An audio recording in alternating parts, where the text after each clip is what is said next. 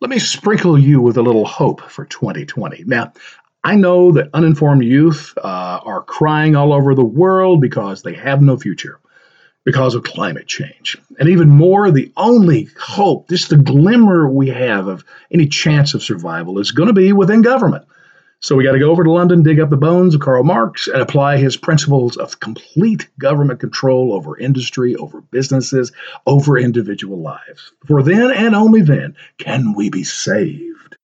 And even worse, you've got to get rid of capitalism because that's the culprit. That is our enemy. That's what's caused us to be in this mess. It's funny because they never talk about doing away with it and replacing it with socialism, which is what they really want. It's always, oh, we just want to tweak it a little, restructure it. Come on, people, don't believe that propaganda, please. I'm here to tell you that among mankind, the greatest hope we have is going to be within capitalism. It has already proven itself in history. It's the reason we're the greatest nation on the planet. Remember the book by, what was the guy's name, wrote The Population Bomb? He predicted that by 1980, most people would be dying because of starvation. Well, he was proven wrong, not because of the science, but because of capitalism. Capitalism came in and saved lives, created more effective ways of producing food and delivering it. It's what capitalism does, okay? I read through the Wall Street Journal every single day, and over the last several years, there's a trend taking place where more and more companies are wanting to be better at their carbon emissions and reducing their footprint, creating more environmentally friendly products and services.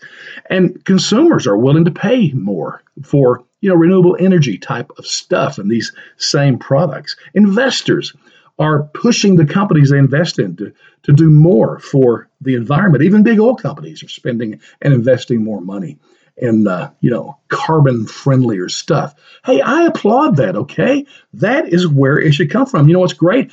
I don't pay one tax dollar, or none of my life is regulated when these companies are doing these great things for the environment. And guess what else capitalism does? Innovation, invention, create stuff, okay? Let's let it do its work. Keep government out of it. You know what? I have liberal friends who will criticize capitalism for the profits and the people getting rich and the income equality it creates and the unfairness. And they're right. I have no defense.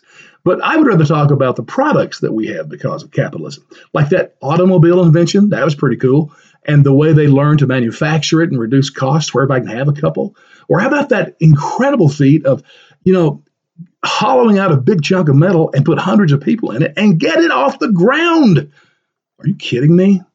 Listen, let capitalism do its work. And you know what? If you're a parent or teacher that's taken away the hope of kids, I'd slap you if I could. But our hope is capitalism.